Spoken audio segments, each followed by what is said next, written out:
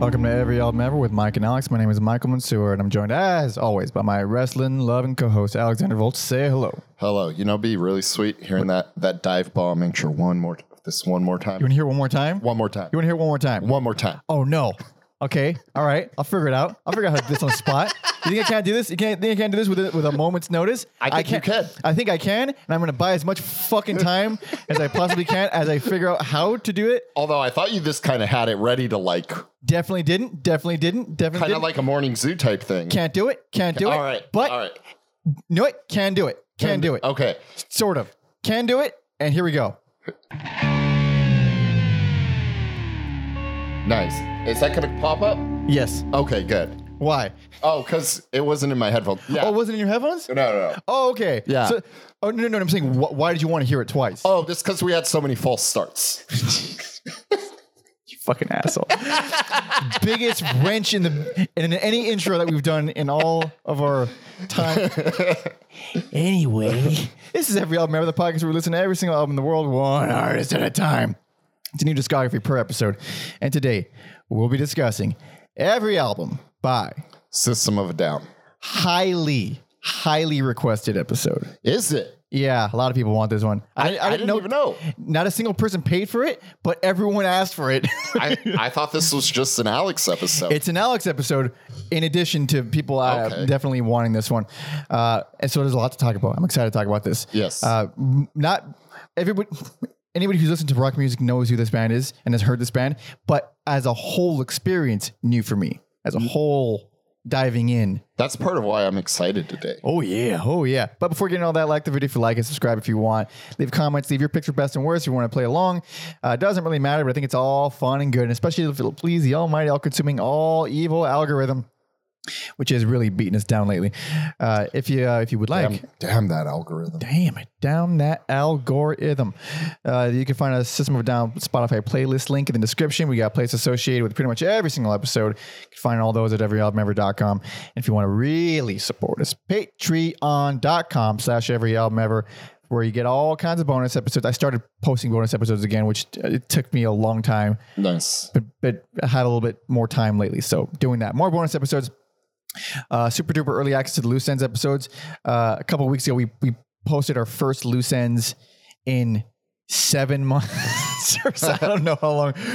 Our Patreons thought something was wrong. Yeah. Because we've just been sitting on them. There's still a bunch that are just sitting there, but we'll slowly dish them out on the main feed. So those are over there. You could also get 20% off all merch, like the one I'm wearing right now. You could see our schedule in advance if you can't wait to see what's coming out, and you could also vote on polls to decide who we actually cover next. There's people like I'm getting like messages and emails from people asking for like a certain band that were on polls. Like, if you're on the Patreon, you could have voted, Betty. Could have voted. Could have swung things in your favor, maybe. Those are actually super fun. And next one is coming to a close. I don't know when exactly I'm going to pull the plug. Maybe by the time this comes out, who knows? But you can go there for that. And if you're tier 2, if you're bigger than Jesus, then you could actually suggest artists for us, and we will actually cover them instead of just smiling and nodding and saying, well, someday. Because someday could be years from now. Unless you pay us, in which case someday is probably a couple months from now when we can squeeze it in the schedule. So that's cool. That's rad. Please do that. Last plug. Please check out my debut EP by Pander Monkey. You can find it on all the platforms: Bandcamp, Spotify, Apple Music. There's also links in the description, of course. Solo record by me. And if you hate me, you can go ahead and talk shit, but only if you listen to it. Otherwise, I won't believe you. You want me to believe your shit talking? Go ahead and listen to it. Thank you. Okay. Now. Yes. Sode. Yes. I'm imagining you're in the moment, early 2000s, up to date fan from the beginning. Maybe not like right from the beginning. Not 98. But Toxicity, that NRCity. That album was undeniable. If you were into heavy music when that came out, that album was fucking huge. It was huge, and I denied it. You did not? I denied. Well, I was not interested at the time when this all blew up. I was already over like any kind of mainstream type of any rock. Like and the bits I've heard, like I get it, but I hate the fact that it does that. And I was just nitpicking and stuff, and it just wasn't for me. Yeah. And then I never dived in because I associate it with like, it's more in the new metal side. And maybe at first it was like associated, but it's its own thing. They're a different thing. They're a very interesting band. Yeah, there was a period in my life where I felt like I was getting a little like growing out of certain bands, like a band like The Offspring or something, where I listened to them when I was younger, but it wasn't for me. I was expanding my musical horizons, listening to some different things, and I thought System of a Down was going to be one of those bands that like didn't make the cut, right? And then to my pleasant surprise, they did make the cut. And I think they're this really interesting. No one in music sounds like System of a Down. Yeah. No one not really. has tried to sound like System of a Down. You couldn't without getting fucking dragged through the mud. Because, you see a lot of musical trends and people just lift it. Yeah. But, people know better than to like mess. It's too obvious. Yeah. It's too fucking too obvious. You can't do that. You can't do that. But then also with hindsight, I don't like. I feel like they got lumped in new metal because it's like it was the closest thing at the time. Yeah. But it's like they don't have a DJ. No, or rap. Yeah. None of it. No. Yeah. So I feel like bands like System of a Down and like Deftones, and even though I think the Deftones did have a DJ, but they just kind of got lumped in there at the time because that was the closest thing. Well, Deftones, more rightly so, got lumped in. In the very beginning, they were just new metal without the rapping. Yeah. Like everything was the same. Yeah. And I don't really like the first two Deftones albums at all. You don't like to shove it? It's a cool song. There's cool stuff on it. There's cool stuff on like Adrenaline shit. I don't think I liked, what is it? Around the Fur? Is that what it's called? Yeah. I think I like that one even less. But obviously they had more shit in them. But from the get go, like, you see the comparison because of the production and the chunkiness. Like that's about it. Also, I will say that Sugar music video, I remember seeing it on like MTV2 because MTV was not, playing that, but MTV2 would still play music videos. Right. When they're still trying to hang on to music. Yeah. And it was like, for me as a younger person, it felt like, they play that music video right after like a band like Mushroom Head. And it's like the drummer's wearing like a gas mask. They have like face paint on. So it's like, are you guys like a gimmicky band? They seemed like Mudvayne at first, right? Yeah. And that video kind of had the same aesthetic as the other guys, but like once you turned on the record, you were like, no, this is it's very different. And this is the toughest episode that we've had to do in a while. Really? Because no bad albums, but they're not my band. But I'm still a fan. It's like so many conflicting feelings. I switched picks repeatedly. Repeatedly. Like I'm not even fully committed to my picks. I'm mostly committed just because I'm following my heart as much as I can. But at one point I had 4 picks, like one for each feeling. Oh shit. But now it's down to like, all right, I'm pretty sure this is how I feel. I went in, I'm like, this is the way it's gonna fall out. Came out same side. Sometimes that happens. That happens. And like there's I'm kind of scared now, but that's part of the fun of this podcast. I'm gonna tell you right now, I'm gonna say some controversial shit probably. Or I'm not gonna agree with, or vice versa, if they're not gonna agree with me.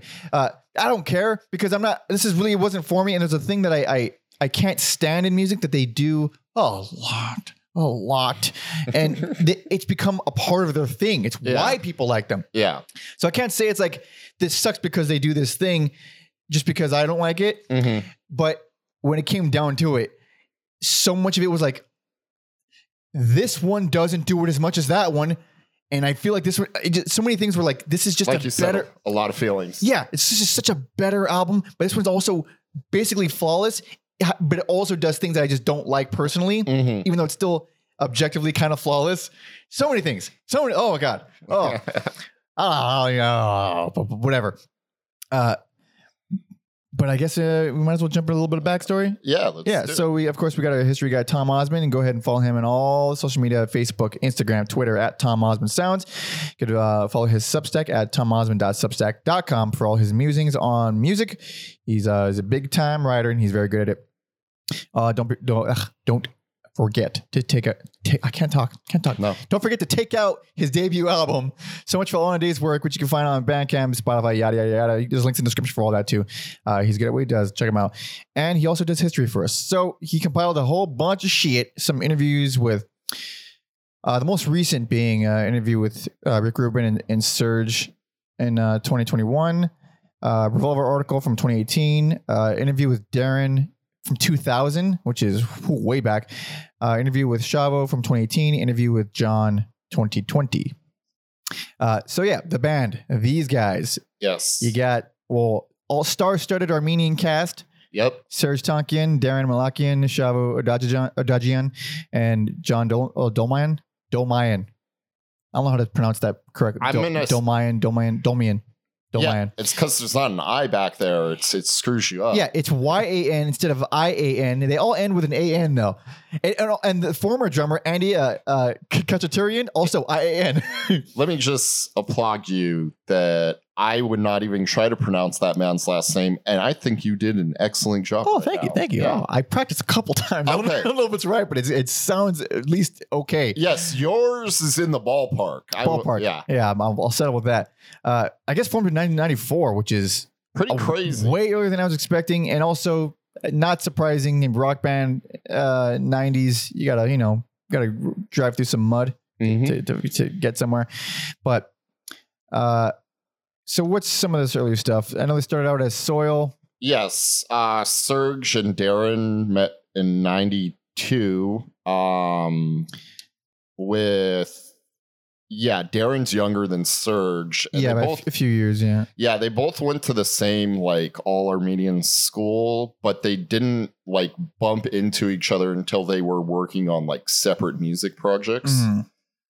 And then, that led to the band Soil, which, Darren had some interesting things about how they sounded, and I was not expecting it to be, kind of prog rock. Oh, yeah, apparently. Long 10-minute songs. Yeah, Darren says, quote, Soil was like mixing Rush, Zappa, Slayer, Pantera, Soundgarden, everything you can think of together into these 10-minute song structures that started off this way and ended up another way. We were a really good band, and it spawned out a lot of the style that System is now. And then he says here, as well as a lot of places, that the Beatles are what made System what they are, because he's like, you gotta condense it, you gotta fucking chop off 8 of those 10 minutes. And I've said it in 100 other podcasts, most recently our Blood Brothers one. System of a Down was the band that really I'm holy shit, they're doing prog rock songs in 3 minutes. You can. And in some ways it's kind of more impressive. It's better. It's not that I don't love the crazy prog stuff. I mean, oh no, yes, it's one of my favorite bands of all time. It totally depends on the band, but for sure. And it's obviously a very different kind of prog, but the fact that it's short, it's when it's this unrelenting helps. And it's also a big deal because if they weren't doing a bunch of different things with every song, it wouldn't even matter that the songs are short. It would still bleed together as one giant prog rock song. Yes. But they are crazy distinct and super wild, and each one feels differently, which that's just testament to the band more so than the decision to make short songs. But he does make a little interesting quote or point here, which I think is music makers know this a lot. He says, quote, it's easy to keep throwing ideas in because you love all your ideas, but to make the song great, you got to sometimes pull things out, and that's the hardest part. What part of the song do you pull out to make it great? That's the biggest challenge. So it's specifically that, which parts do you cut to make it better and not worse when you feel like both things are good? It's so hard. So yeah, in some ways it's the musical equivalent of Kill Your Darlings, right? It's exactly that. Yeah. It's exactly that. And sometimes they need to die to really make it better.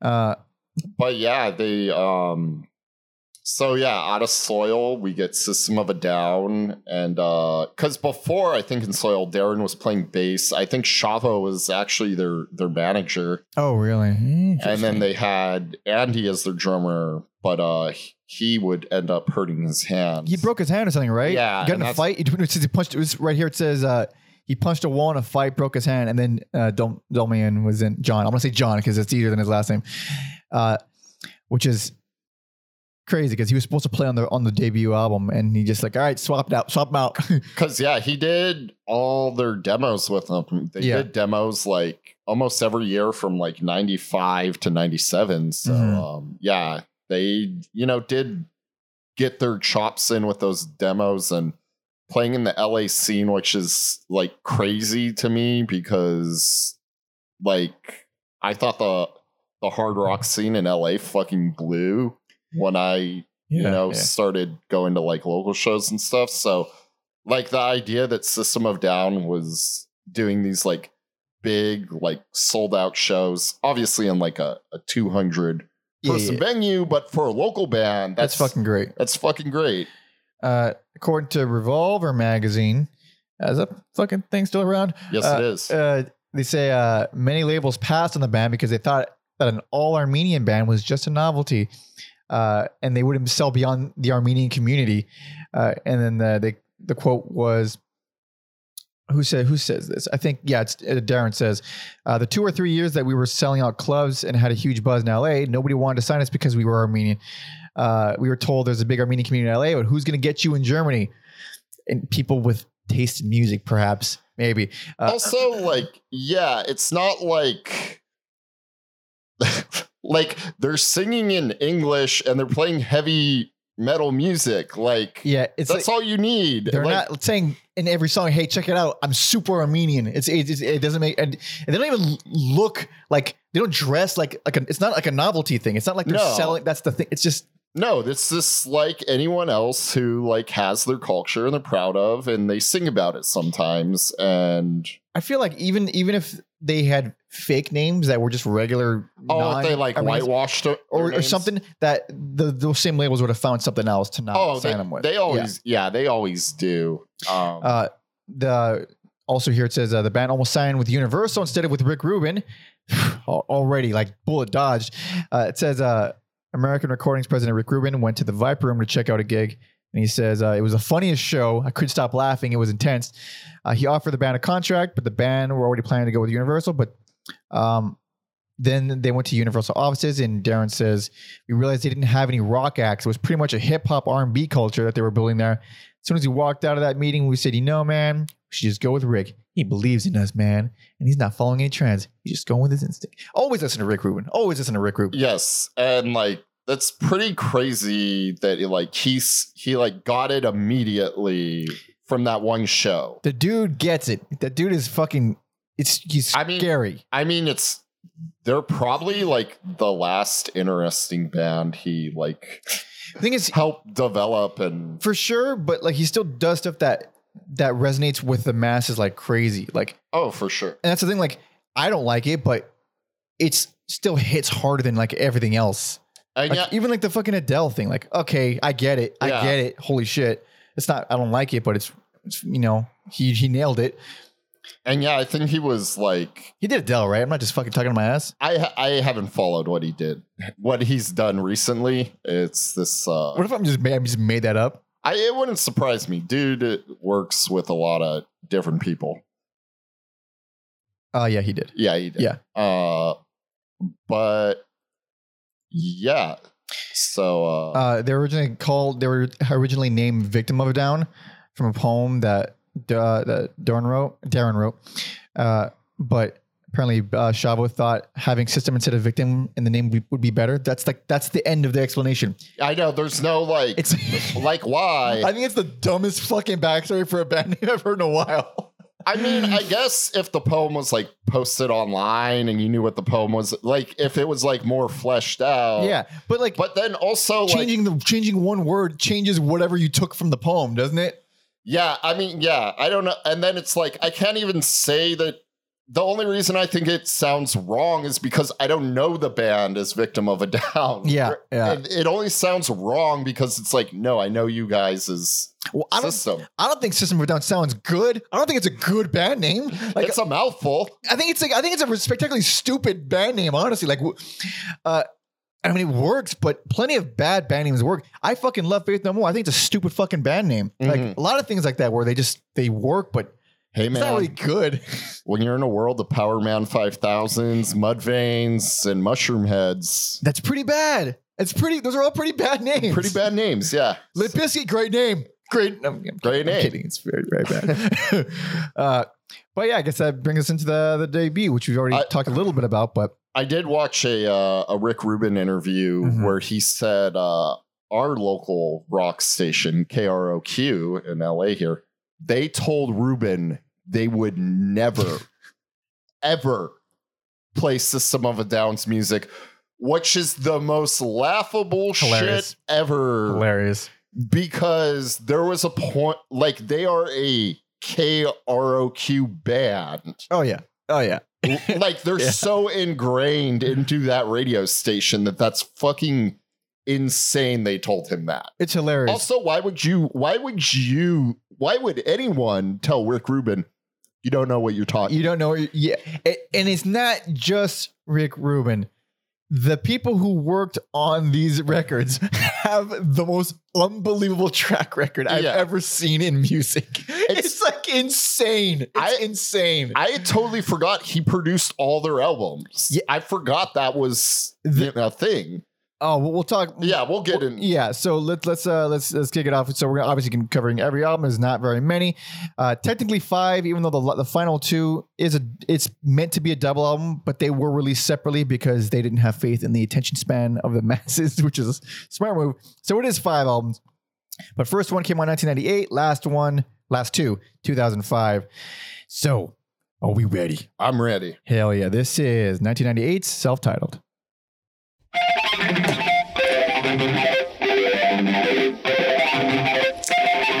What a crazy like harmonic guitar thing to Just turned it into a riff. yeah.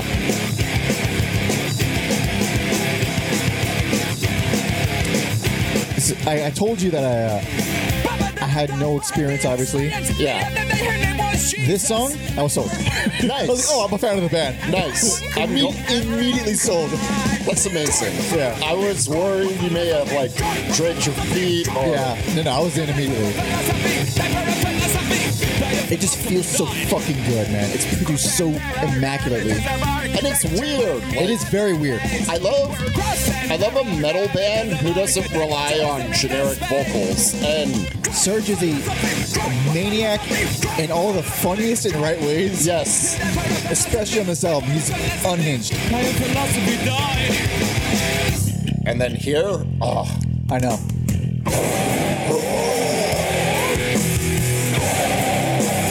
So it's super new metal in the structure of it, but it's just better.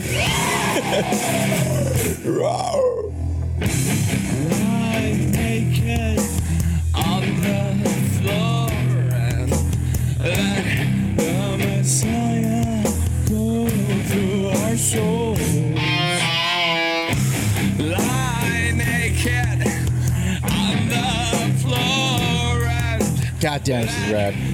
All right, we have plenty to talk about. yes. I'm sorry, man. What? Best personal favorite. Whoa. This one, I think this is a fucking unbelievable album. I think, and there's so many. I told you I had a lot of mixed feelings. We're gonna come to blows. At first, this was just gonna be personal favorite Yeah. because I was like, I know what happens. I know why people like them. I get what they do and how they evolve. They become a better band. Yes. By all accounts, a better band. Collection of songs and choices is why I can't deny this, and I will never deny this album. I like this album a lot more than I thought I would going in. Because I just hadn't listened to it in a while. I was gonna say, I think the fact that I listened to System of a Down kind of opened me up to a band like Strapping Young Lad. Oh yeah, I figured it'd be like a gateway band for you. Where it's like, yeah, you can play this heavy stuff and you can be kind of funny. Yeah. And then so you pick it, like even you picking the first album, it's still like Strapping Young Lad to me. So. I Strapping Young Lad's first album is still my fucking favorite. It's the weird, crazy, batshit stuff that really fucking gets me because one, and this is the thing that's going to cause a lot of disagreement. I think Darren's layers and shit are like really fucking like there's nothing on here because this was like so stripped down. This is what the band was live for all this year. But later on he goes crazy with overdubs and on all these instruments and it's fucking great. It sounds amazing. It's clearly the direction that needed to be gone in. The choices of melodies, especially with vocal harmonies, make my skin crawl. Everything I love them. I see where everything is going before it starts. They do everything. It's so dramatic and emotional. It's like, oh God, I want to blow my fucking brains out.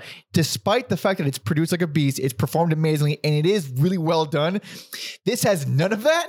This is pure insanity. Serj is the most charming and crazy on here because he's just throwing everything. He's doing every style imaginable on here. Yeah. No one's taking themselves seriously. Everyone's just losing their fucking minds. And it's like I said before, stripped down. So it's purely the bass and guitar as playing off each other. Like you can hear every weird little thing Darren's doing because the bass is the only thing carrying the rest of it. Yeah. It just feels so like pure and raw and fucking angry. It's just, I think it's perfect. I think it is like an awesome debut album for sure. Like, they grow and change, but it's not like a Pantera where it's like, oh man, that debut album is fucking rough. Oh no, that was bad. Yeah. Check out that episode from 3 years ago. They start on a high note and in my opinion only get better from here out. And it's just like, man, what a crazy time to be alive that this album went gold. Because if System of a Down came out right now, they would not. The world does not appreciate or would not appreciate. Unfortunately, it's pretty heartbreaking how much timing has to do with stuff. But I don't even think I mean I go back and forth because at first I was like lukewarm on Devil or The Devil. But I love those like big chunky riffs. No, I love it. No, like at first I was like, all right, this is a dip. And then second listen, I was like, this isn't a dip at all. This is fucking great. And then the second listen, which on first listen, I didn't think Darts was a dip. And on second listen, I did think it was a dip. So at the moment, the only song I don't care for that much is Darts. But it's still fine. Everything is so goddamn. There's just, I don't even know where to start. There's so much fucking wild shit on here. I'll start with Spiders because I forgot how good that song was. Yeah. And I think that's a very specific style System of a Down does. And to me, they always have like one song on an album where I'm like, that's the Spiders song. And it's always among my favorites. I think they have a lot of them later on each album. And it just like makes me appreciate Darren more. Like he can write these big, heavy, brutal riffs, but like the melancholy, the pretty parts are equally as good. Spiders is the first of those ballad-esque, slower, more minimal stuff. Very moody, and that deep ass bass is great.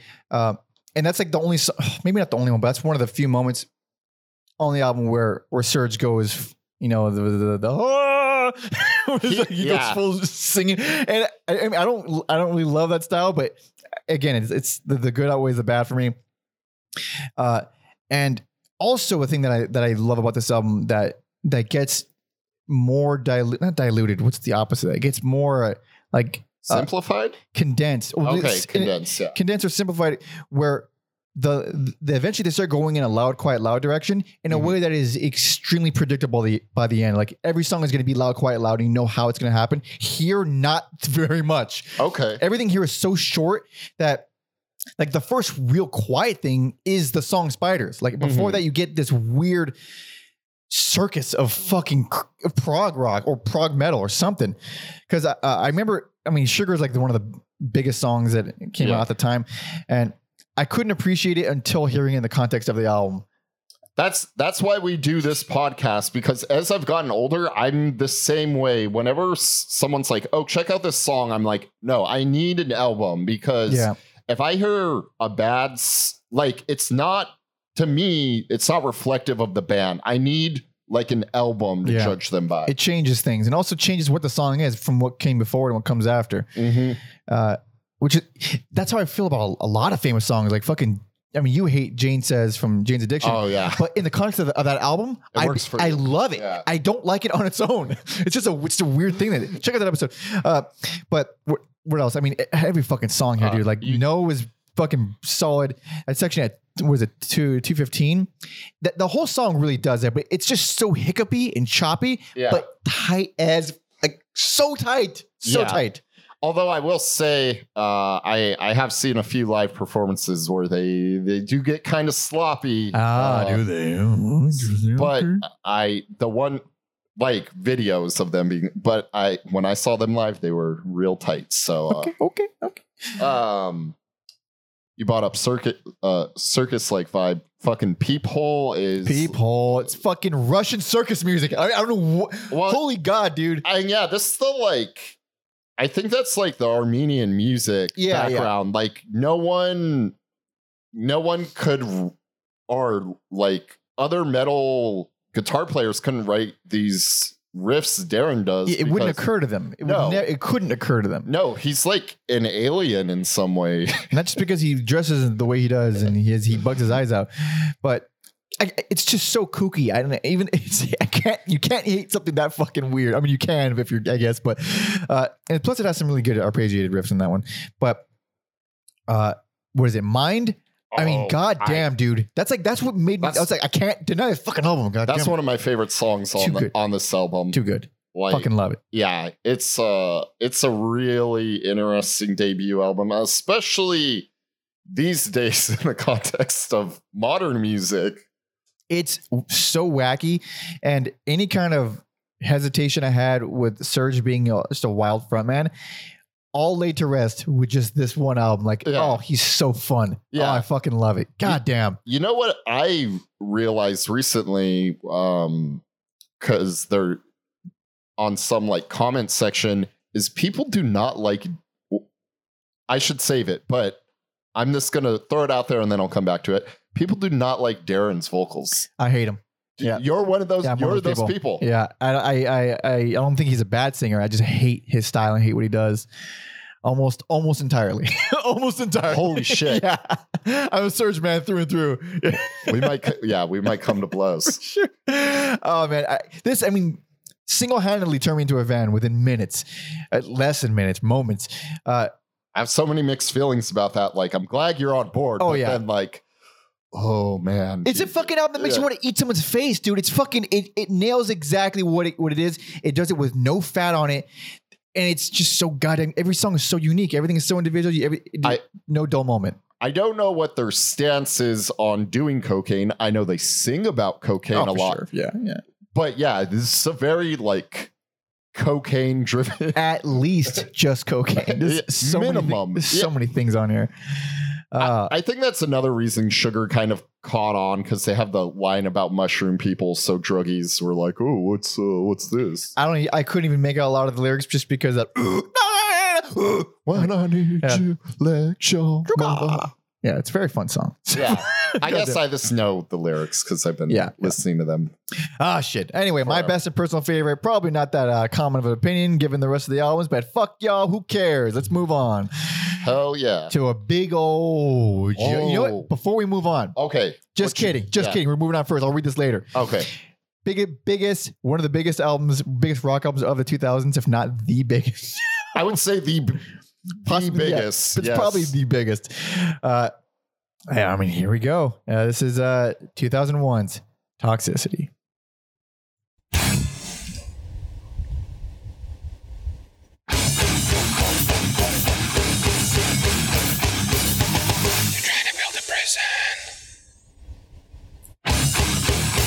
That stop and start is like, goddamn. They're real good at that. Real good.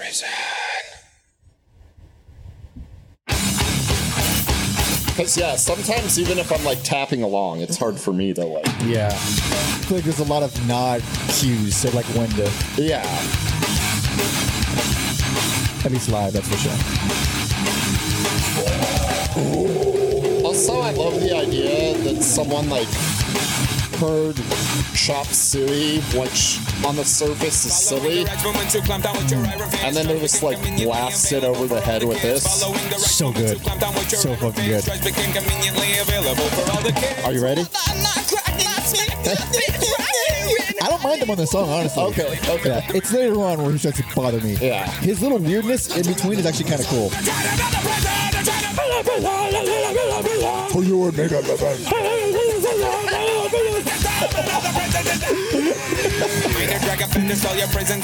I will say, like, if you have that background of being familiar with death metal or black metal, like, you can tell, at minimum, Darren listened to it. Oh, yeah. I don't know about the other guys, but, like, even... Darren's a man of metal. He is a man of metal. Oh, shit. All right. That song is a fucking hell of an opener. It goes without saying. Hell yeah. I don't have any picks. Oh, I can't believe I'm relieved because I think it's a very fucking good album. Very fucking good album. But I didn't think it was like, it's not flawless, that's for sure. And I was like, I get it, but there's so much in here I have problems with, even though I do think it's pretty fucking great. Yeah. I think this was kind of the like a lightning in the bottle moment. Where, you know, they got gigs on Ozfest. They were opening up for Metallica and Slayer. Yeah. And I remember when they tried to put, I think it was before the album came out, they tried to put on a free show. And I think I was like trying to watch The Simpsons or something. And then they went to like breaking news in downtown LA, like music fans start a riot. And I was like trying to figure out what band it was. I was like, oh shit, it's System of a Down. Oh, and shit. And like, yeah, because I think it was only supposed to be for like 3,000 fans and like 10,000 showed up. Oh, that's a problem. That is, and then for whatever reason, they didn't tell anyone like, hey, too many people showed up, we can't play. They just left everybody waiting. I don't know exactly why that wasn't told, but that's what caused the riot, because people were, you know, they camped out overnight. They were like free System of a Down show, and then nothing. And then that'll raise some hell, dude. But yeah, I think it was just like they got some momentum, and then for whatever reason, Chop Suey just fucking like lit the world on fire. Chop Suey, their most famous song, and they have a few of like the biggest songs ever, but I think that's top famous. Yes, that's one of the few YouTube videos or metal ones to hit 1 billion views. That's insane. Guess what? Never seen it.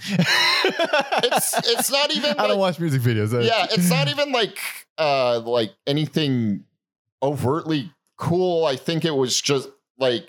It's like filmed in a parking lot, and I think it's like a hotel, and they filled up fans. So there's like fans on every level, like watching the band perform in this parking lot, and then they're like eating Chop Suey with their fans. That's pretty fun. And there's some like cool effects with them moving fast and slow. But I think is this, for whatever reason, that song caught on and like blew up so much so that because this was so huge, their previous album was only gold.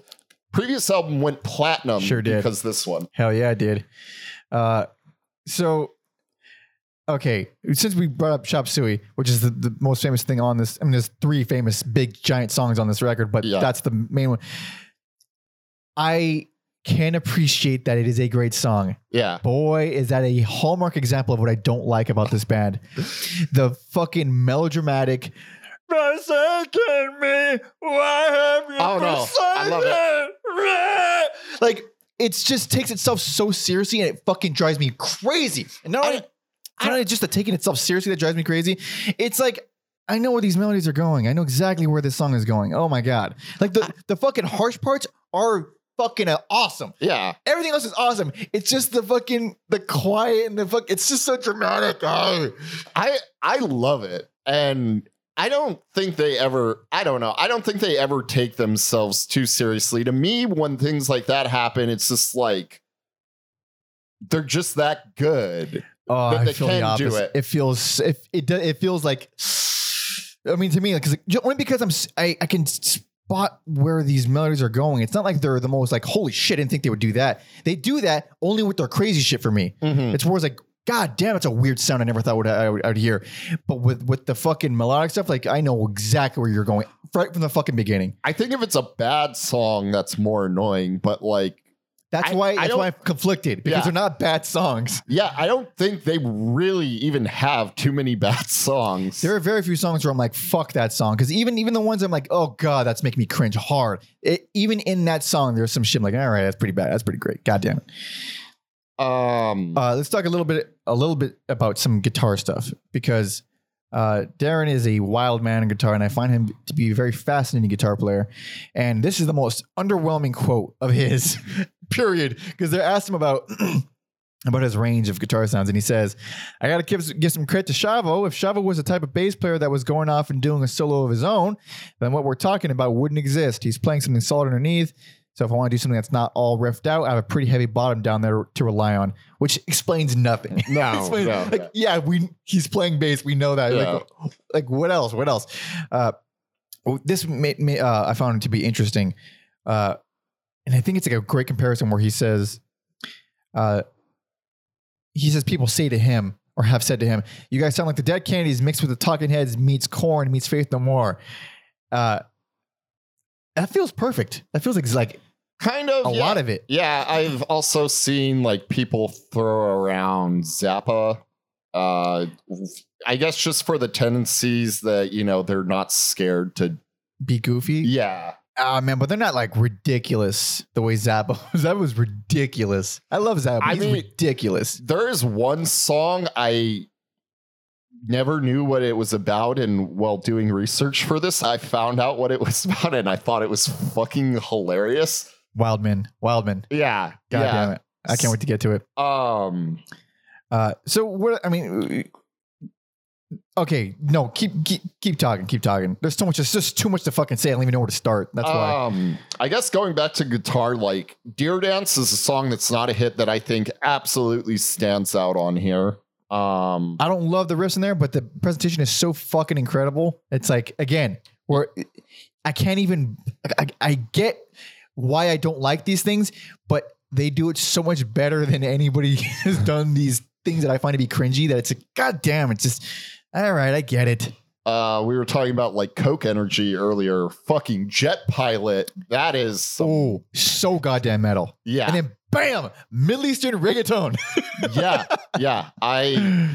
It's a fucking wild album. Very cool. I think the song Forest is yeah. I kind of view Forest and ATWA as like almost one song. They kind of work as a 1-2 punch for me, but man, Forest is like that great blending of like if someone said metal and Armenian music and you didn't hear System of a Down, like Forest, it has nails it. Some of the most abrasive and ugly progressions. It's like, I think it's at first I was like, this is one of the most hideous songs.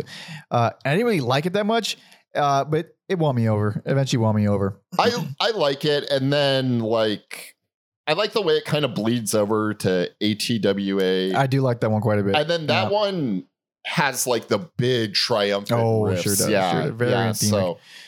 So, let's see. Oh, so another one of my favorites, maybe period, of the band is Needles, and apparently they almost broke up over Needles, over one lyric in Needles. So according to Serge, he says, originally the chorus was pull the tapeworm out of my ass. Darren and Shavo didn't like my ass. They were like, no. It doesn't sound cool. That sounds bad. That sounds vulnerable, or whatever it was. Whatever word you want to use as an adjective. I'm like, what I'm trying to say is philosophical. Take this negativity out of me. And then Rick Rubin comments and he says, I felt like, it seemed like the band could have broke up over the lyric. It was so extreme, but it speaks to the passion of the band. There's real passion in that. That's amazing. The fact that a lyric, an insignificant one word, an arguably comical line is enough to potentially break up a band or discard a great song. That was another possibility. Tonkian continues. And all I had to do was change it to your. pull the tapeworm out of your ass. Yeah. I became your, and then in the middle part where I'm singing nicely, pull the tapeworm out of me. They were okay with that. You probably thought these guys are fucking nuts. I think it's the metal attitude versus the non-metal attitude as well. For me, I like showing vulnerability in our music, but the metal attitude is no way, dude. No way, dude. We're metal, dude. Yeah. I think that's what it was more than anything else. Sounds like a bunch of bitch shit to me, dude. You're fucking take it out of my ass, dude. It's okay. It's cool, dude. It's just a fucking word. I'm gonna guess it was Chavo and John who. Really? I mean, it was. You said Darren. Darren, It was he Darren did. Chavo. Never mind. Darren Wow. Chavo. Yeah. Yeah, I wasn't gonna talk about or bring this up, but yeah, I remember listening to the album and my mom overheard it and she's like, "What the fuck are you listening to?" And she like went through the CD booklet. No. And I think she got it though. Uh-huh. Not really, but she understood that it was like supposed to be funny. Like once she like saw the lyrics. Yeah, so. that is not the reaction my mother would have had and did not have with all of the music I listened to. It was a very different response.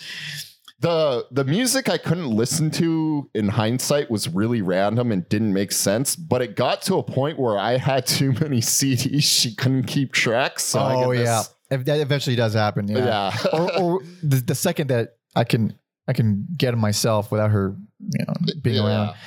Good luck. But so what else is on here? I mean, so the biggest shift is the addition of overdubs and I guess the layering of more melodic stuff in general, which is done really well. Mm-hmm. And anything produced by Rick Rubin feels fucking amazing. But the thing that I didn't mention on the first time, which I fucked up, but I will mention here, is goddamn Andy Wallace, who mixed at least the first album. I'm imagining many of them. I'm going to find out in like 3 seconds if he did this. I think he did all of them, but just to be super safe here.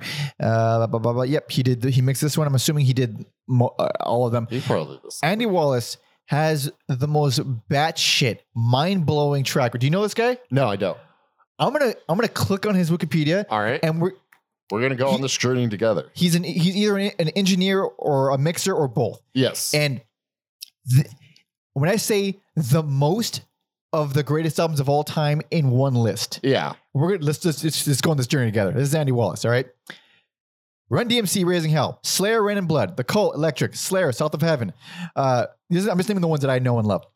Slayer, Seasons of the Abyss, Sepultura, Arise, Fear of God, Within the Veil, Nevermind, Nirvana, Rollins Band, End of Silence, L7, Bricks Are Heavy, White Zombie, Last Exorcisto, Sonic Youth Dirty, Helmet, Meantime, Raging Machine, self-titled, Nirvana, Homeowning, which is it's a EP, Screaming Trees, more Sepultura, Bad Religion, Helmet, Jeff Buckley, Grace, Shudder to Think, Faith No More, Rancid, fucking more a lot of Sepultura and Nirvana, by the way, Rush, Silverchair, The Misfits, Limp Bizkit, Soulfly, Fish. Who gives a fuck about Fish? Foo Fighters, Disturbed, Seven Dust, Mudvayne, a lot of new metal to be completely honest. At the Drive-In, Linkin Park, obviously System of a Down, Slipknot. Lot of new metal. Korn, obviously. Oh, look. Perfect Circle. Avenged Sevenfold, Rise Against. Sum 40. I mean, I hate a lot of these bands, but goddamn, this is insane. It's still going. X. Gojira. Oh, no, sorry. That's not X. Ghost, Gojira, fucking Fortitude, which was on my best of 2021 list last year. Goddamn, brother. The motherfucker. I mean, there's so much that Guns N' Roses. Oh, he's Chinese Democracy. Never mind. Axe him. He's done. Doesn't count. And then, like, holy shit, this list is insane. But like, so many of my favorite albums of all time are on this list. Yeah, it's wild. God damn. Just like Grace alone would be enough for Hall of Fame, dude. Grace and then Arise by Sepultura. Yeah. Like, what the fuck? Oh, that's some range, man. God damn. Going back to this one, I guess we'll talk about the other two big songs. I feel like sometimes we've covered title tracks that are like perplexing and we're like, why did you name your entire album after this? This one 100% makes sense. Yeah. That video's cool. That's a cool video. I'll take your word for it. At the end, when he has the elongated like scream. Yeah. Oh man. Oh, really? Ooh, hits you there, doesn't it? Hits you? It's cool. And then like I think the video kind of hammers it home because it starts with Surge and then it like zooms out the entire time he's like screaming. Oh, okay. So like if you didn't feel it or hear it, you get like the visual. Yeah. This motherfucker's passionate. Motherfucker wailing. That song, I am sorry of the world. I don't like it. I get that it's a great song. I understand that. I understand it. It's just what it is I feel like an insanely generic riff played the best it could ever be possibly played. Like, but there's so much like there's a lot of great stuff going on in there. Like at the end, especially the fucking mellow parts are fucking amazing. I was gonna say the end when they do like the bam bam like the big like polka part, but it's like metal. There was, and I'm saying it's a great song. Yeah. And this is my problem with the band in general. It's the fucking writing. It's the actual riffs themselves. Like if they weren't such brilliant arrangers and like not just arranging, but just like the structurers. Like let's play this riff, but let's do with this weird, crazy little drum fill at the beginning of it, and it's gonna have this giant gap in the middle, and then that's the whole riff. If they weren't so fucking good at that weird shit, I wouldn't like them. But they are. So now I'm just conflicted. Like you're playing riffs I don't like in a way that I love. And that's what that song is. Riffs I don't like in a way that I love. And then my favorite single, and it's the Spider song, is Aerials. Aerials. That's one hell of a song, man. Oh, it's fucking good. It's so good. Parts of it are dramatic and annoying for me, but at the end, man, like it's fucking well done. And even I find the melodrama to be cringy. Some of these shits are just really well written. What is the opposite of what I said a second ago. Some of them are genuinely like, all right, I'm not. It's fucking rad. And the quiet section is fucking rule. Yeah. And then for the outro, I believe they brought in Armenian. Does he play flute? I forget what instrument. Yeah, they're named after him, right? Arto. Yeah, Arto. Arto. I'm not gonna try to not doing that last name. I'm not trying it.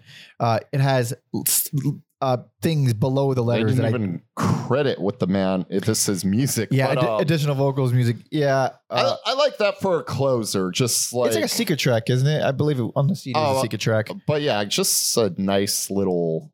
Yeah, it's like a world palette cleanser. Yeah, more world music than anything. It's I think when in the press time of this, that was a stupid weird word. That during press when this album came out, they were really proud that there were no guitars on it. Yeah. Like we did a song with no guitars. Like, check it out, dude.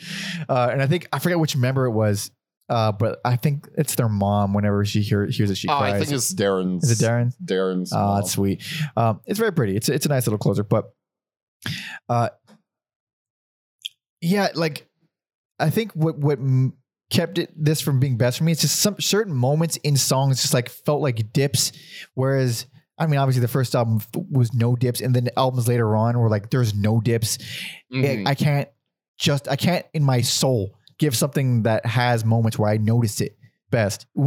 Only when other albums I don't have that feeling with. I kind of get what you're saying, because I think some of the more wacky stuff like Jet Pilot or Pogo, when you have that with the like title track and Aerials, it is this like juxtaposition, and it is kind of jarring, but to me it's just like, I don't know, it's just like a crazy meal that works, even though it shouldn't. I do love the fucking unexpected crazy shit, like Bounce comes in with a machine gun of a riff. Dude, it's so cool. And isn't it about fucking group sex, and they put it in like a kids movie? I'm pretty sure I don't know if they put it in a kids movie. No, they did. That'd be that's fucking hilarious. I'm gonna pull it up right here, but make your point, and then so I can have some time to pull it up. I don't even remember what point I was going to make, but God damn. There it is. It was A Secret Life of Pets. Holy Bounce shit. was in it.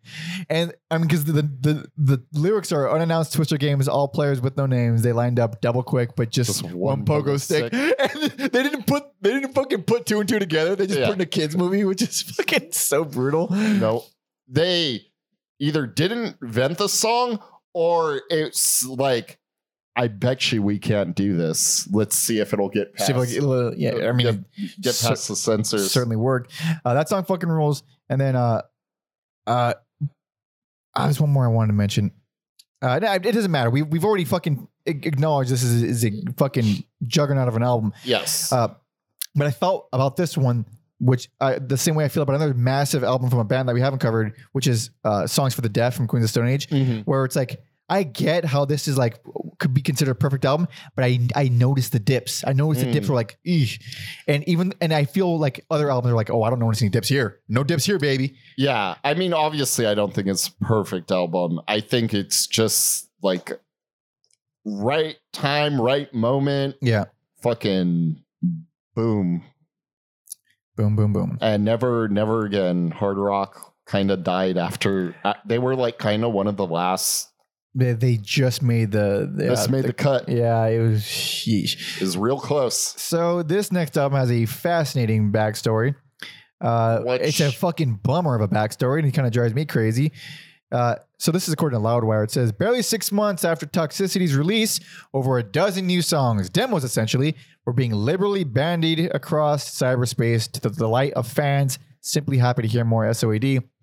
The band's consternation over unfinished cuts informally referred to as Toxicity 2. So System of a Down, to their credit, made the best of a bad situation by hastily polishing off most of the tracks in question and preparing an official release for the holiday shopping season, which they wrapped in a Spartan package inspired by all those home-burned CDRs made, and then ironically named the disc Steal This Album in reference to political activist Abby Hoffman, which was Steal This Book. So they were forced to release these songs. Yes. Didn't really intend to. And it's infuriating that they were, but it's cool that they did that. But anyway, we're going to talk all about it. This came out the following year. This is 2002's Steal This Album.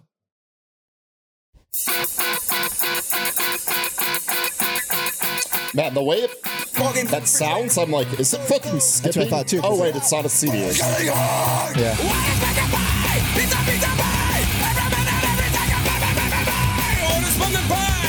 Pizza pie, every minute, every second, bye.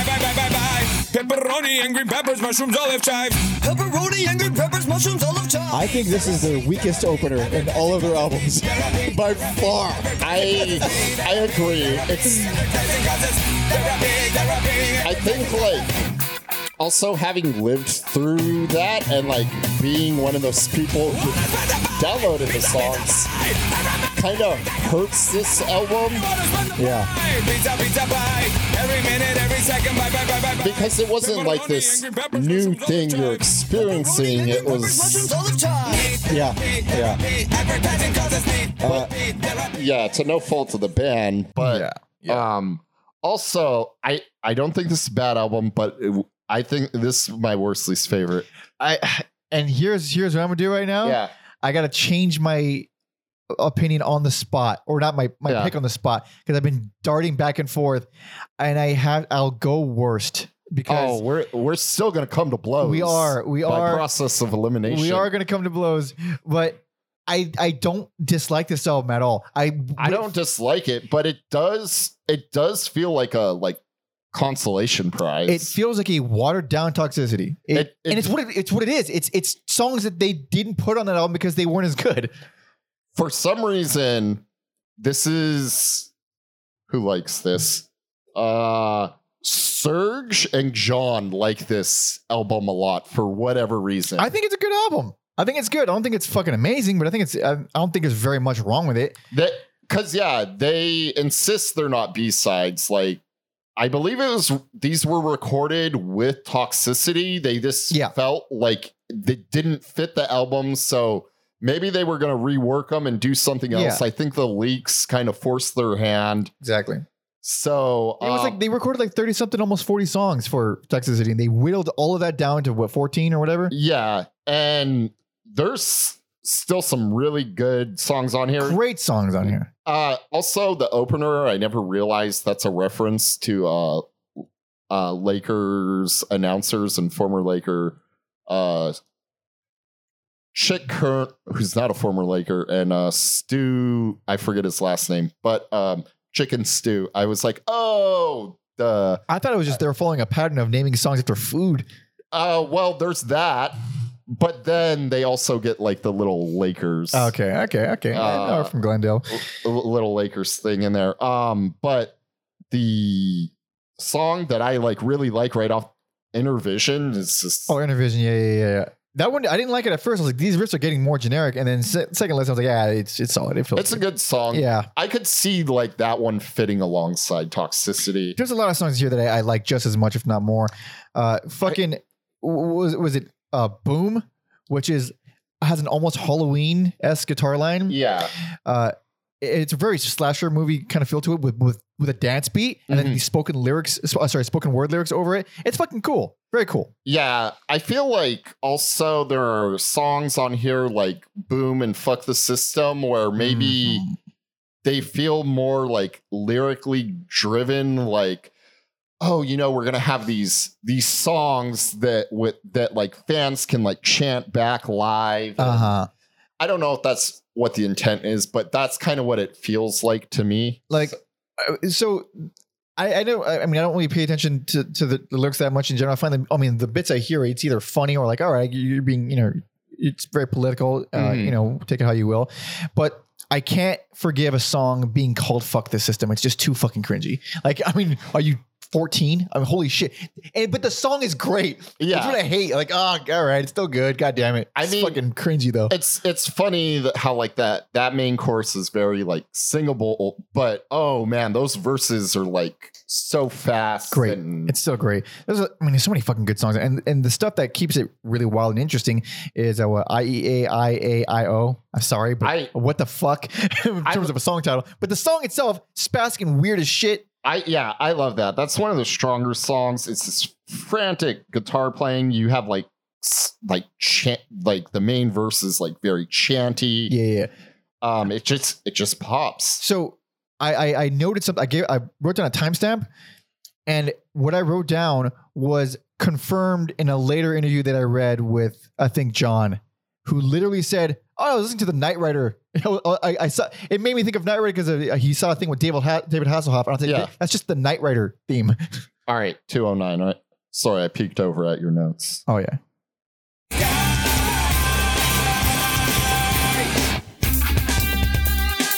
It's just the Knight Rider. Cool. It's fucking rad though. Yeah.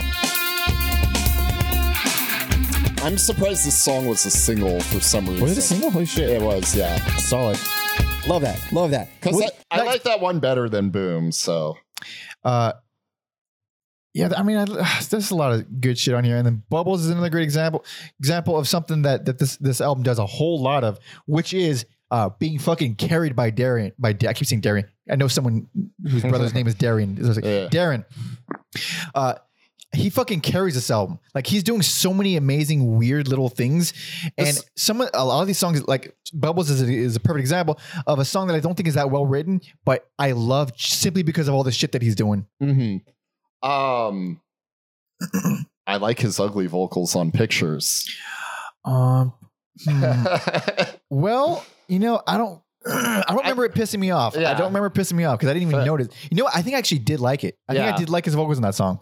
And then Mr. Jack, I feel like is kind of like that's based on one of their earlier demos, PIG, where like it's inspired by Sabbath. I don't know if it is, but to me, like, when Sabbath plays like kind of the more like melodic, pretty things, I can hear that in Mr. Jack, where other bands just take like the chugging stuff from Sabbath. ADD and Mr. Jack are my two least favorite songs on here, along with Theta Waves. But I at least Theta Waves it feels like more like stock generic system at this point, where it's like it's not bad, it's just exactly what they do. Whereas the other two, I mean, goddamn, there's so more cringy dramatic parts, and I was like, oh god, I get it, especially Mr. Jack. Where I get people like I understand that, but I just don't find it to be interesting, and I'm getting more increasingly annoyed by like the dramatic vocals. You're crazy. I can't help how my soul feels. The Streamline is like a banger, very appropriate to be on the Scorpion King soundtrack. Oh, right. I forgot about that. But something that they do on that song and ADD is like I can hear some orchestral stuff in the background, and to me it's more frustrating that it's not prevalent. Like, why is it even on there? It feels like they didn't have, not confident, but they didn't really like take that plunge yet. Yeah, they weren't there yet, and then their hand was kind of forced. So I get it, but I think songs like Streamline and some other things that I had, illegally downloaded at the time. Yeah. Kind of made this feel like what the album is. I knew this would be worst when I first heard it because, like, even though I enjoyed it, I just felt like, oh, they're not doing anything new because there was nothing, no new. time. Like with these songs, there was no, like, they did it at the same fucking time. There was no progression because it was at the same fucking time, and also, it just the simple like circumstance of it, like. This was more of like a logistic kind of thing than it was like a real effort. It's in a weird place where they're like, it's not a B-side compilation thing, but it kind of is. But it's in a weird place. I mean, for sure. It was recorded raw. Yeah. So it is absolutely an original canon album. It's just with an unfortunate, timing, I guess. But it wasn't, I think it was between that one and this one, that Darren signed Satyricon to Eat Your Music. Hell yeah. And yeah, apparently you're right. Yeah. He loves some fucking black metal. Yeah. Good shit. And then he released their album Volcano, in 2002. And then, the same Eat Your Music also released, Death Before Music by Amen, which is apparently a band that we need to check out, according to our boy Tom. I don't know if I've talked about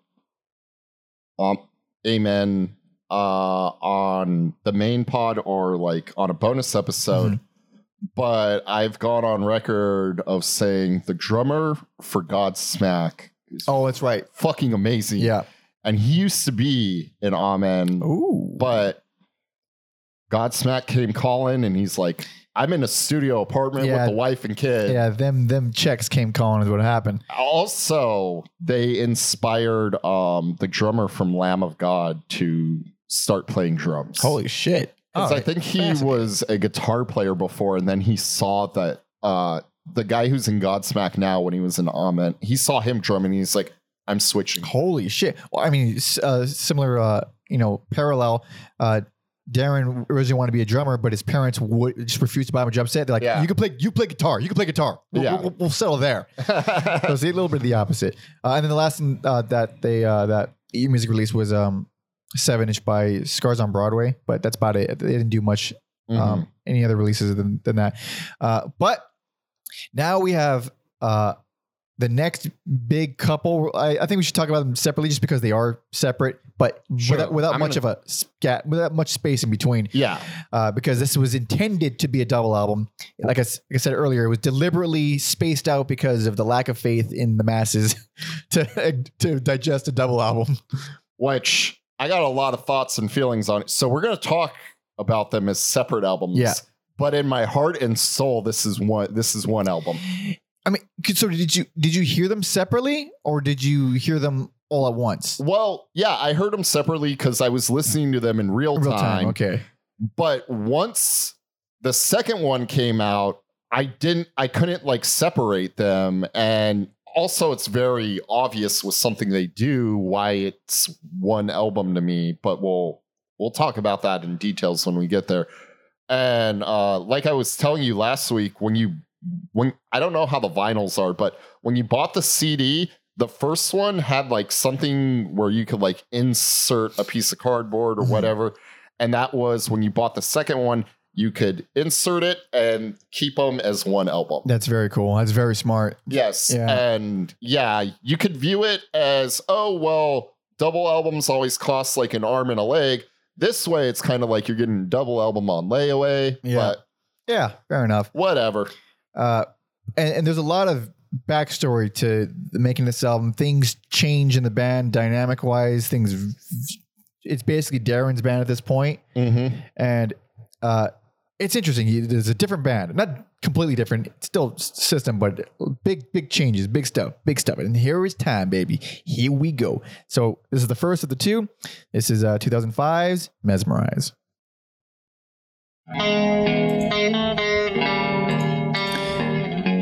Is one hell of an intro.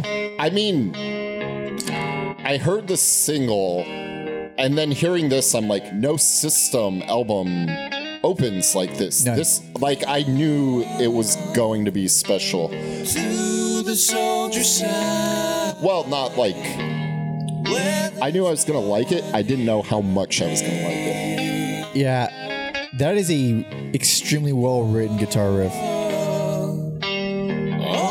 I don't love those vocal harmonies, but I appreciate them and how they go together. I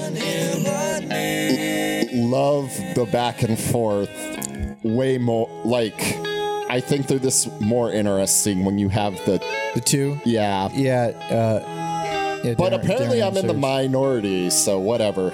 I like what they're doing. I find Darren's voice specifically just to be grating. Not that I don't enjoy his choices or what, like how they're playing off each other. And you've all heard this shit.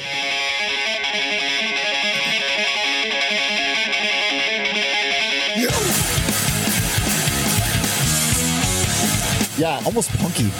I know. Even though it's a huge song that was everywhere, I'm still not tired of it.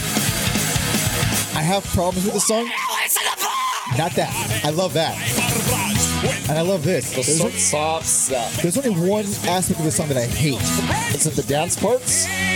Now, Good. we'll get to it. We'll get to it. This is great. And Surge is so fucking theatrical. So fun. Oh, I love this. I love Surge on this part so much.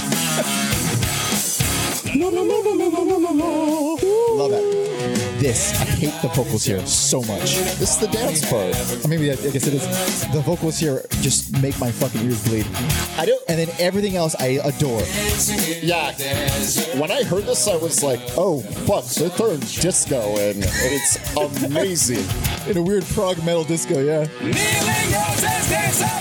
God damn, this is a very fucking cool song. All right. We're going to hear the whole, it's not a long song. We'll hear the whole fucking thing. Yeah. Goddamn. Say it. This one and the other one, best personal favorite. You're giving for two. Yeah, because in your heart. In it's your heart. one album. It's Mesmerized, Hypnotized. I get you. Oh man, it's just so to me. When this and in real time, I'm like, I don't know if I'm gonna keep listening to System of a Down. I don't think it's bad. They just kind of seem like a novelty band, and even though a lot of the novelties are still there, I just think the world of the songwriting on here. Like, I think I agree with you, like beat for beat. Yeah, for Mesmerize. For Mesmerize, I'm like, yep, I'm right with you, buddy. Yeah. This is a fucking fantastic. There's nothing wrong with this album. Every song rules. And reason I was so close. This was basically best, and I ended up just changing my mind only because of there's so much melodrama. I'm sounding like a fucking New York. There's so much melodrama there. It's so much melodrama. There's so much of like the very predictable Loud, Quiet, Loud, where I know where these songs are going, that I ended up just feeling my heart tugging me to the first album. But songwriting, I mean, again, like this melody wise, they have never been better. It's actually so much fucking better than I could have possibly predicted. And yeah, this changed how I looked at the band, and it kept me like it got them off the chopping block for me. Like I was this really like blown away by it. It was in heavy rotation pretty much all of like 05. I may have even listened to it damn near every day. Oh, yeah. Yeah, it's fucking crazy. And I will say Shavo never really gets his shine. Well, he's barely playing on these albums, really. Yeah, he doesn't really get his shine, but on here I feel like the other three guys, like John does cool stuff on the other albums. He does great stuff all the time. But it's not like I'm never like, yeah, it's never like the highlight. On here, it's the best drumming he's ever done. I agree that he's only gotten better. I love him the whole time, but yeah, there's some wild shit on here, and specifically Mesmerized. I fucking love this one so much because it's basically the most diverse album. And again, I get that it's hard to separate the two, but they felt so different to me, even though I listened to them literally back to back. Yeah. They felt so different to me. To me, they're two sides of the same coin. They're supposed to be. And I don't know. I get it. It makes sense in my brain, but I feel like here is a lot of it is like a good blending of like pop stuff and dancing, like dancey stuff, like we just heard. Yeah. Where maybe on the second one is a little more like heavier driven and maybe some of the hooks. Well, there's still heavy stuff on here, but there's still really weird, wacky shit on here. Like Radio Video is one that I didn't like at first, and it eventually won me over just because how fucking weird it is. Yeah, There's fucking accordions on there. There's gypsy music. Yeah, and it's kind of like a loose. I feel like there's some like loose themes that like tie these albums together, and one of those I think is innocent, like being young and innocent, and yeah, like that's just about Darren like hanging out with his childhood friends. Oh, that's sweet. Well, I mean, he says it. Dan, shout out to Danny and Lisa, whoever those people are. But that was where it really sunk in that I do not like Darren's singing voice at all. I just don't like it. It just gnaws at me. It's very whiny. I'll take his screaming. I like his screaming a lot. I'll take his singing. He's more whiny singing than anything. Like, and he's not even a bad singer. It's just the choices. It's just the very not nasally. It's just up there. He's fucking up there. My goddamn eardrum. He's got his sound. But it is a cool dynamic the way they hop back and forth. So some of the backstory of this is apparently Darren listed Black Metal era, Dark Throne, the Kinks, and fucking the Supremes and Marvelettes as primary influences. Which, damn straight. Hey, you gotta be diverse. You gotta have the whole well-rounded picture. And also, if you're not a chode and you like different kinds of music, and it makes sense to me, actually. Yeah, that's usually how. Usually, the best music comes from a very rich source.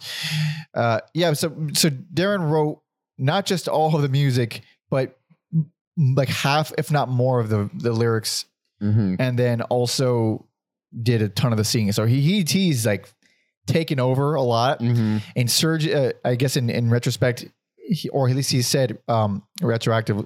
I don't know what the right word is. He said later on, he's like, I was kind of checked out. I wasn't really invested in those albums. That's pretty crazy. It's crazy and it's fucking sad because, like, man, these are good albums. Like, I mean, holy shit, dude. Because that tells me we've never got this band at full power. No, like the closest was Toxicity at full power, really. Yeah.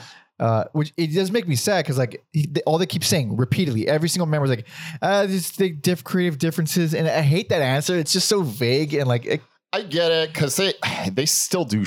Well, I'll wait till we get to that. Well, I mean, you could tease it. Yeah, they still play shows, but I don't ever think we're getting. Well, they released a couple new tracks, and when they were grilled about like, well, you released 2 new songs, and they were immediately like, just don't get comfy. Yeah, and those 2 songs, I haven't heard them yet. I listened to them this because I had never heard them. I'm like, it's 2 fucking songs. Those were. Darren was like, if System of a Down wasn't ready, I should preference it that these were charity songs when a war broke out in Armenia. And so it's pure charity, like 100%. 100%. And he's like, if System of a Down didn't want to do it, these were going to be Scars on Broadway songs. Right. Yeah. So that kind of takes away. It's different. It's not the same thing. They're lacking a certain urgency and energy that like older System of a Down has, but also it's like it's a charity song. I can't shit on it. Yeah, you can. You can, but dude, We Are the World fucking blows. So it says here that Darren ended up playing, like I said earlier, a lot of the bass on both these albums because Chavez wasn't good enough. I forgot that was the thing. It just literally wasn't good. So this is a quote from Chavez. He says, they were like, dude, you're a bass player who plays better guitar than bass. What the hell is wrong with you? Yeah. Practice your bass. Practice your bass every day. But I was looking at practice like work, like schoolwork. Practice your bass, dude. I mean, I don't know if I can tell you. This is paying your fucking bills. Play your fucking bass. Jesus Christ, dude. I've been So I mean, I've had that situation a lot with in bands. A Where, lot of bands, that's grounds for getting fucking kicked out. I mean, it's happened a lot with me where I end up like, all right, this is not working. But there was one time where I was in someone else's band and they couldn't play their own riff. I'm like, let me fucking play it. Jesus Christ. Like, why? How did you write it if you can't play it? Like, holy shit.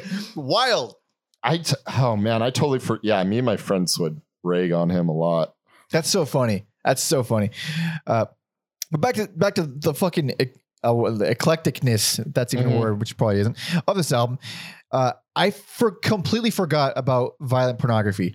Dude. And it is, I love it. It's so good. It's so wild. Some of the fastest singing by Serge. Wild shit, man. Yeah. So cool. Injecting disco beats into this album was the greatest decision ever. Like, yeah, everything keeps you guessing. And then, what an awful catchy. Well, I don't know about you, but for me, I hate like choking chicks and sodomy. The way it's delivered is catchy to me. It's a great line. It's not a line you want to be humming under your breath while you're in line at the bank. No, especially the bank.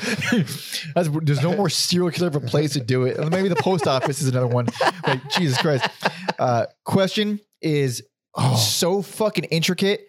It has like these acoustic arpeggios over this crazy proggy shit, and you can hear everything very clearly. It's so good. I love that. This is a fucking ripper of a song. Fucking Sad Statue is just, it's so thrashy. And then, I mean, again, it has the fucking edgy vocal harmonies that I can't stand, but even there, they're not so bad. I don't mind them there. It's like, really, this is a damn near flawless album that I only can't love because of the thing that they're known for doing. Like, it's just the vocals that like, it's just not for me. Like I said, this is a game changer of an album to me. I mean, it sold well. They're still a gigantic band. Yeah. I know, Toxicity is the landmark album, but this is like when I was like, holy shit, these guys are like amazing singer-songwriters. Actually, talent. They actually could. Not that I didn't think they were artists. Yeah. But it was just like this, like really solidified. They're not just crazy motherfuckers going wild. Yeah. They got some actual songwriting chops. And then we got to talk about Old School Hollywood for a second, because or Lost in Hollywood. No, first Old School Hollywood. Oh yeah. Because of fucking robot vocals and surf drums and even love it. Legit Kraftwerk sounds thrown in there. So good. I almost wonder if they did like part of me is like, do that again, but then like if you did it again, would it still be as entertaining? I don't know. I really don't like Darren's whiny vocals in that song too. I was like about done with his vocals at a certain point. Like, God damn. But now Lost in Hollywood. I think I got my notes screwed up. That's the more like somber. Lost in Hollywood is the closer. Old School Hollywood is the crazy one. Yeah. Lost in Hollywood. Yeah. It's the closer. Man, I was so enraged by the intro. Like, this is so dramatic. Oh my God. And then by the end of it, like, this is so good. Yeah. it's goddamn. And plus it's like one of the best closers because it's just one specific passage that they keep repeating and they keep layering and it gets bigger and it doesn't like explode. It's actually the most restraint they've showed in a song, I think, ever, because it never really explodes. It just really lets it sink into your brain, this specific passage, and it's fucking really catchy. It's really nice. It's a good ass closer. Yeah. Cause I view it as one, I always viewed it as like an intermission, because getting a little ahead, but not too far ahead, because like it opens up with Soldier's Side and then Mesmerize ends with like a full blow. Oh, you mean Hypnotize? Yeah, Hypnotize ends with it. So yeah. And then so I'm like, it's like the book ends. Yeah. You have this song. It's really just the end of side one. Yeah. It is. And also another thing I love about this album and why I think it's just like damn near perfect. It's 36 minutes. That's exactly what I was going to say. It's the shortest album. It's 36 minutes. And it's why it's actually like if you like, this is the thing. If you don't mind the fucking really edgy, dramatic, emotional stuff, this is by far the best. This is without a doubt the best.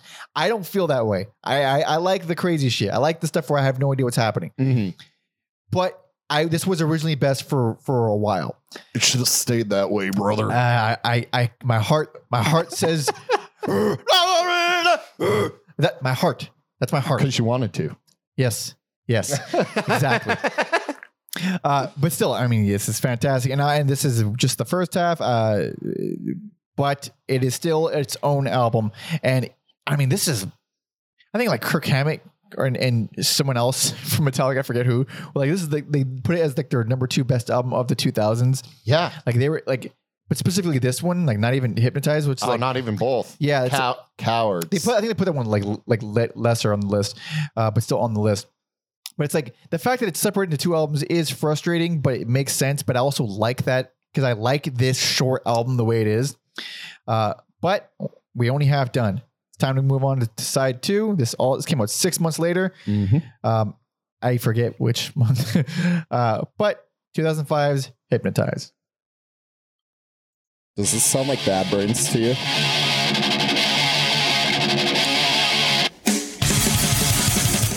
No. It does remind me of Bad Brains. It's riff. too polished. Oh, I mean, the riff is actually not. It's actually a little bit, yeah. It's too chuggy, but it's not far off. Is it? I think it's attitude specifically. I'm gonna look this up. Yeah. I think you are thinking of Attitude. No. Attitude is no. That's not Attitude. I think it's something else. I know. We're talking about fucking Bad Brain songs. Listen to this.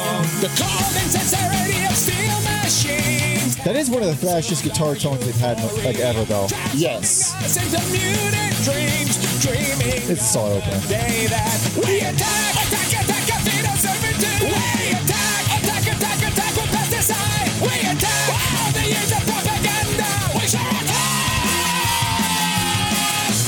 Books illustrate what we already know. Can the sky towards the sky. Raising your flags along polluted coast. Dreaming of the day that we attack fetal servitude. We attack. All right. That's a. I forget how long that song is. It's halfway done. Halfway done. So this is my least favorite. This specifically Hypnotize is my least favorite. Crazy. And really what it is, it was between this and still this album as like what I thought was the worst. And it's not even like this is bad. This is like a really good album. Like I understand that. It has come to a head where I was beaten with these dramatic melodies and the vocal stuff, and I couldn't take it anymore. I was just exhausted. And Holy Mountains broke me. She's like Heroin broke me. And Lonely Day broke me, dude. I'm like, I can't. I'm done with Darren, dude. I'm done with his voice. I get you hating Lonely Day because that doesn't feel like a Mike song. Nah. Yeah.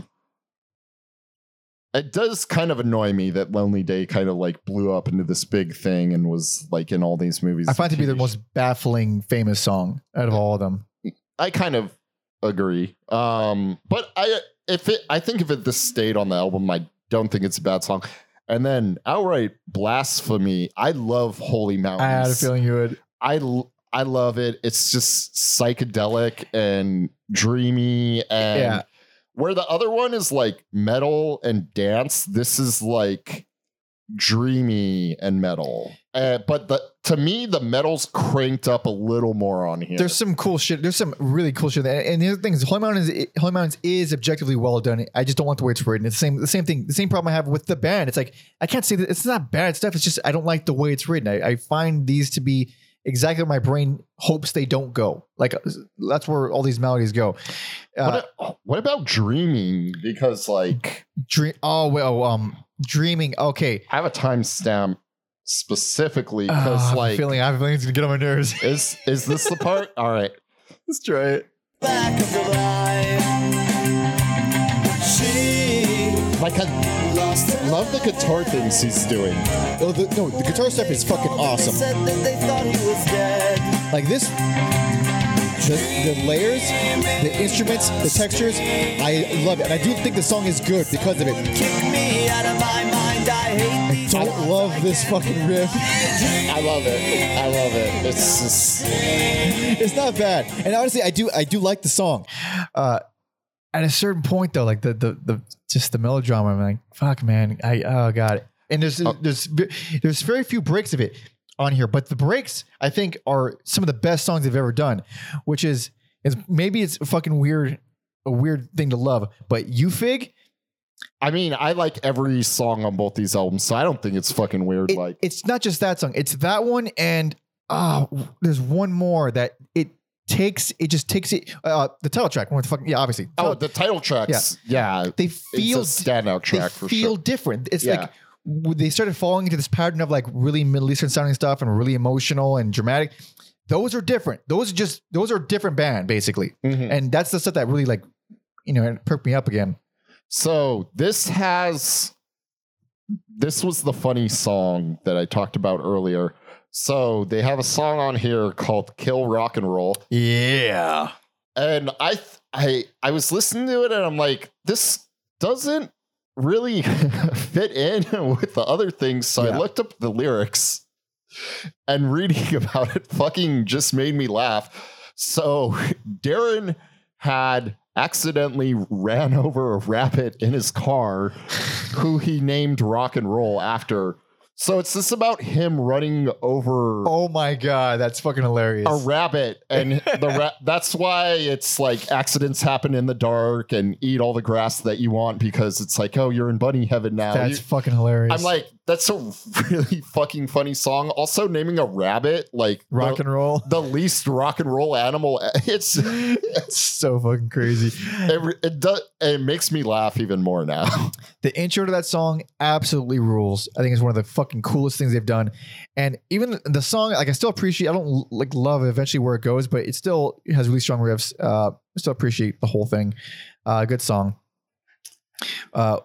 What else? You get some like surf rock on Stealing Society. You took the words out of my mouth. That it's almost alternative. Like they dabble with some surf stuff every now and then. I mean, drum wise, John dabbles in it, but it always feels like welcome. It always feels like it's a nice little breather from just the chaos. Well, it's not even chaos, just the fucking madness of everything else. What was it? I would have been pretty lukewarm on Tentative if it weren't for those goddamn female angelic vocals in that middle mellow section. Yeah. So fucking pretty. And then last thing I'll note that I love a lot is god dang Vicinity of Obscenity. Yes, that feel. Also, I love the way it's placed, where Holy Mountains is this like big, heavy, emotional song, and then it's like back to comedy. It's so proggy and wild, and then it goes funk, and it's not like joke funk. It's just funky. Yeah, which is I think the only song in their entire catalog that does that. Which is love that. I love that it did that. Had no idea that was going to happen. That could have been on Mesmerize, because it's the only song on here that goes dancing. Like all the dancey stuff is on the first album. And that, so I mentioned I didn't care for She's Like Heroin, but the reason I don't like it, I mean, it's, I don't, how many songs does Darren sing lead on Mesmerize? It's like none or one or something, right? Yeah. It's usually him just doing backup or dueling with Serge. Yeah. Here he's singing lead. He's like the most dominant vocalist here. And She's Like Heroin is like, Oh boy. He's not the worst. He's not the worst, but it was rough, and it's a really fucked up song. It's super interesting, but it is fucked up. But then I think because they have like that dark System of a Down comedy, I think that's another reason the vocals work for me. It is, yeah. He's not like he's not like he's not. You know what I'm saying? He's not trying to be like, hey, check it out. It's so like this is absurd. It's very much aligned with the personality of the band. Yeah. The way it's always been. And that song, it's more interesting than I find enjoyable, which is, I ended up having a lot of time distinguishing that when I listen to music, like, oh, this is super interesting. Do I like it? I don't know. And I was like, I guess I don't like it. It's just really cool and interesting. Yeah. I guess for me, I'm interested or I'm bored, or I hate it. Those are the three. Yeah, if you're bored, you should hate it. And you teased it earlier. The closer, the big giant closer, Soldier Side, a complete full-fledged version of the intro from Mesmerize. And I dig the more fleshed. Yeah, I like the idea of that. Is like, here's this little like 1 minute thing. You went on this epic journey across 2 discs, and now we're going to give you the little thing we tease you with. It's nice. It's nice. It's a good closer. Yeah, and it's like at the end of it, it's like I don't want to give a thing I like this much worst. So I can't give it worst because it's a good fucking album. Yeah. But there's a lot of things I really don't like just inherently and foundationally. Like, I'm not going to go back to this one. That's for sure. Yeah. Part of me almost doesn't want them to record an album where like where you've talked about other bands where I'm just like, it's so good. Don't taint it. Don't taint your history. Unless you can pull like a Portishead or a Tribe Called Quest, just fucking leave it alone. That's asking a whole lot. That's a lot. Yeah. Yeah. And especially it's been at this point 17 years since. It's been a long fucking time. That's a long time. It's okay, dude. You don't gotta. It's all right. Yeah. Don't muddy the waters. But also, man, like I said, I don't feel like we ever got them at their full power. It's interesting. I don't think we were meant to because Serge was checked out. Yeah. We're not going to get him to check back in if they were already going different directions at this early, and he just put out a record like a year ago or something, right? I mean, they're all still very active, or like he was on the Godzilla versus King Kong soundtrack. He did a song with a guy from Deathclaw. They covered Brennan Small? Yeah, they covered Blue Oyster Cult's Gorgira. Oh, yeah. That was the end credit song, right? Yeah. I remember that. I didn't know. Yeah, that's Surge. I remember now. Yeah, man, that movie fucking sucked. Holy shit! I'm not going to defend that movie, but I had a very low bar, and I was like, "That's exactly what I thought it would be." No, my problem was I watched things out of order, not realizing the sequence of events. I didn't realize that Kong Skull Island was the first thing that came out. Well, after the Godzilla thing, after the first Godzilla, it was chronologically, like no, I mean when the release date, Kong Skull Island came out, and that was fucking awesome. And then it was like the second Godzilla one, right, with the fucking and I saw the second Godzilla before Kong. Hated Godzilla. I was like, this is boring dog shit. Saw Kong, like, hell yeah, dude. Fuck yeah. Kong versus Godzilla. Let's fucking go. And then was disappointed to fucking high hell, dude. Awful. It was as bad as Godzilla 2. I don't like any of those movies. I thought Kong was super fun. It was more like a campy, like ragtag group of friends action kind of movie. I can accept. The only one I like hate whatever is the first. Well, the one that started it off, that initial Godzilla. Oh, where they fucking bait switched us with Bryan Cranston. No spoilers, but they bait switched us. I don't even care about that. I just don't like the movie. Fundamentally, except when he rips open the monster's mouth and breathes radioactive fire. That's amazing. Yeah, that's a cool look. That's the only cool part in that movie. And then I just accept like Kong Skull Island, King of the Monsters, and then Kong versus God. I just accept them as trash cheese. I think I like a good amount of cheese when it's self-aware, which is what I thought Kong was. It felt very self-aware. The other ones felt like they were trying to tell a story. It was just, what are you doing? You don't want a story, you idiots. What are you doing? Last thing I'll say about those movies is I saw John C. Reilly's jacket. I'm like, that doesn't say For Your Health on it. There's no... Oh, fuck. There's no way. Did it? It does. I forgot. That's pretty cute. That's what I mean with the cheese. Yeah, I love some cheese, little dude. Steve Brule reference. Love it. I forget where on his jacket, but it does in fact say For Your Health. Love it. So when was this? This was just 2020, I think this was, from Kerrang. Darren told them, he says, I think it was July 2020, if I'm not mistaken. He says that he had material for a new album, but that Serge wasn't on board creatively. He says he also revealed that Tonkin was responsible for the band's hiatus from 2006 to 2011. That Serge didn't even want to record the band's 2005 albums, Mesmerize and Hypnotize.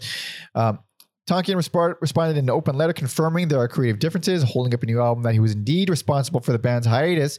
He also admitted that his heart wasn't in the band when they recorded Mesmerize and Hypnotize. He even apologized to fans for not being able to give them a new album.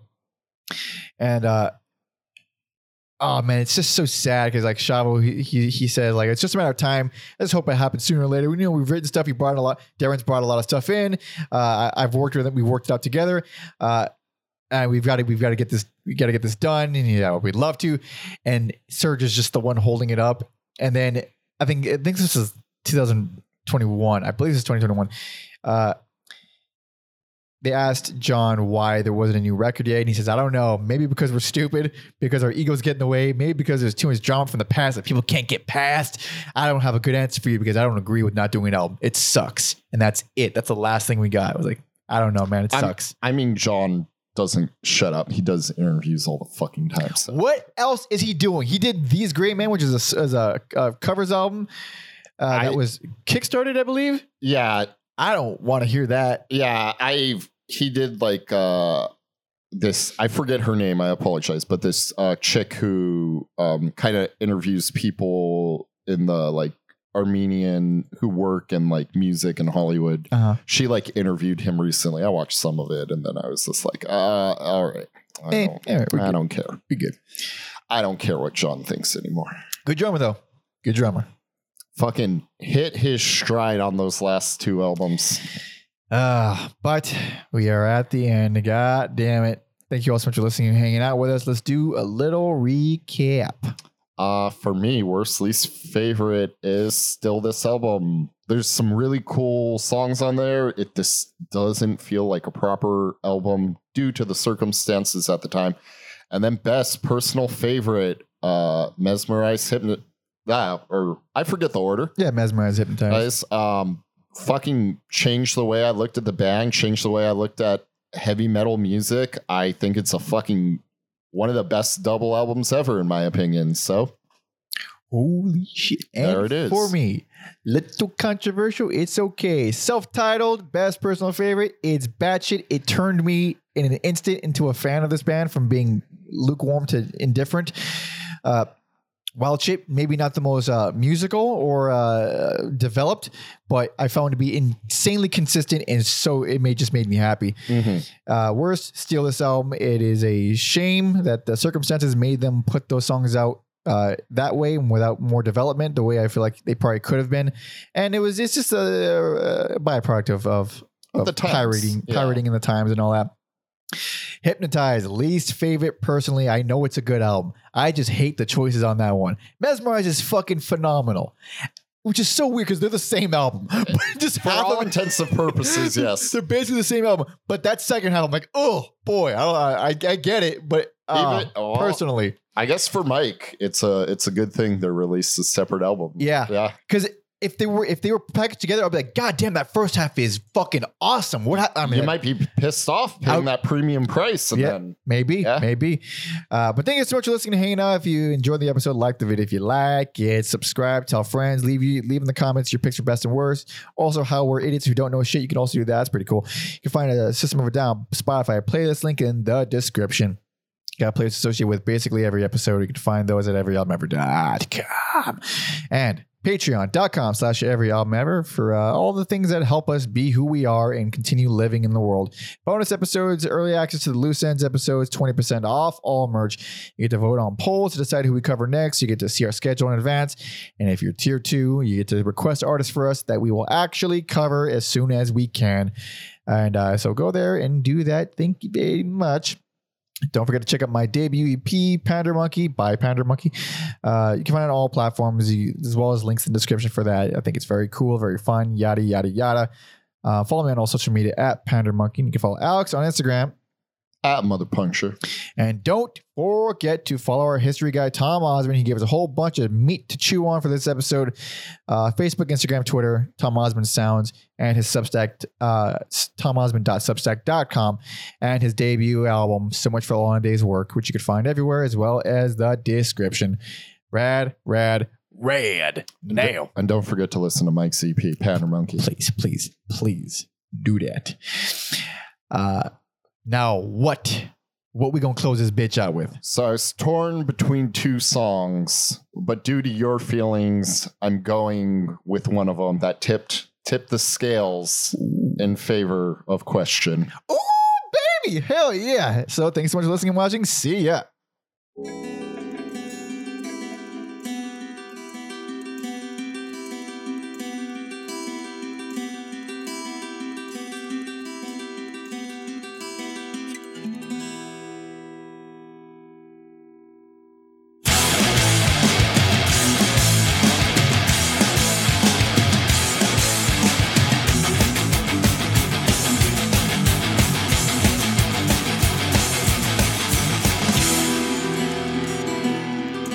Sweet berries ready for two ghosts are no different than you.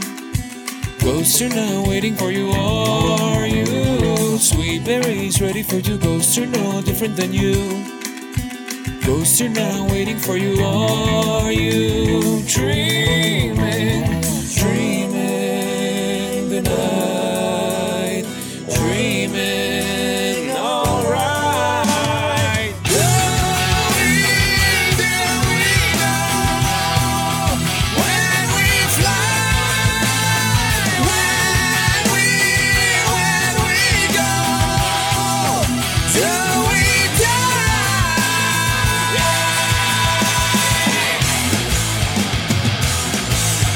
Sweet berries ready for two ghosts are no different than you. Ghosts are now waiting for you, are you? Sweet berries ready for two ghosts are no different than you. Ghosts are now waiting for you, are you? Dreaming, dreaming.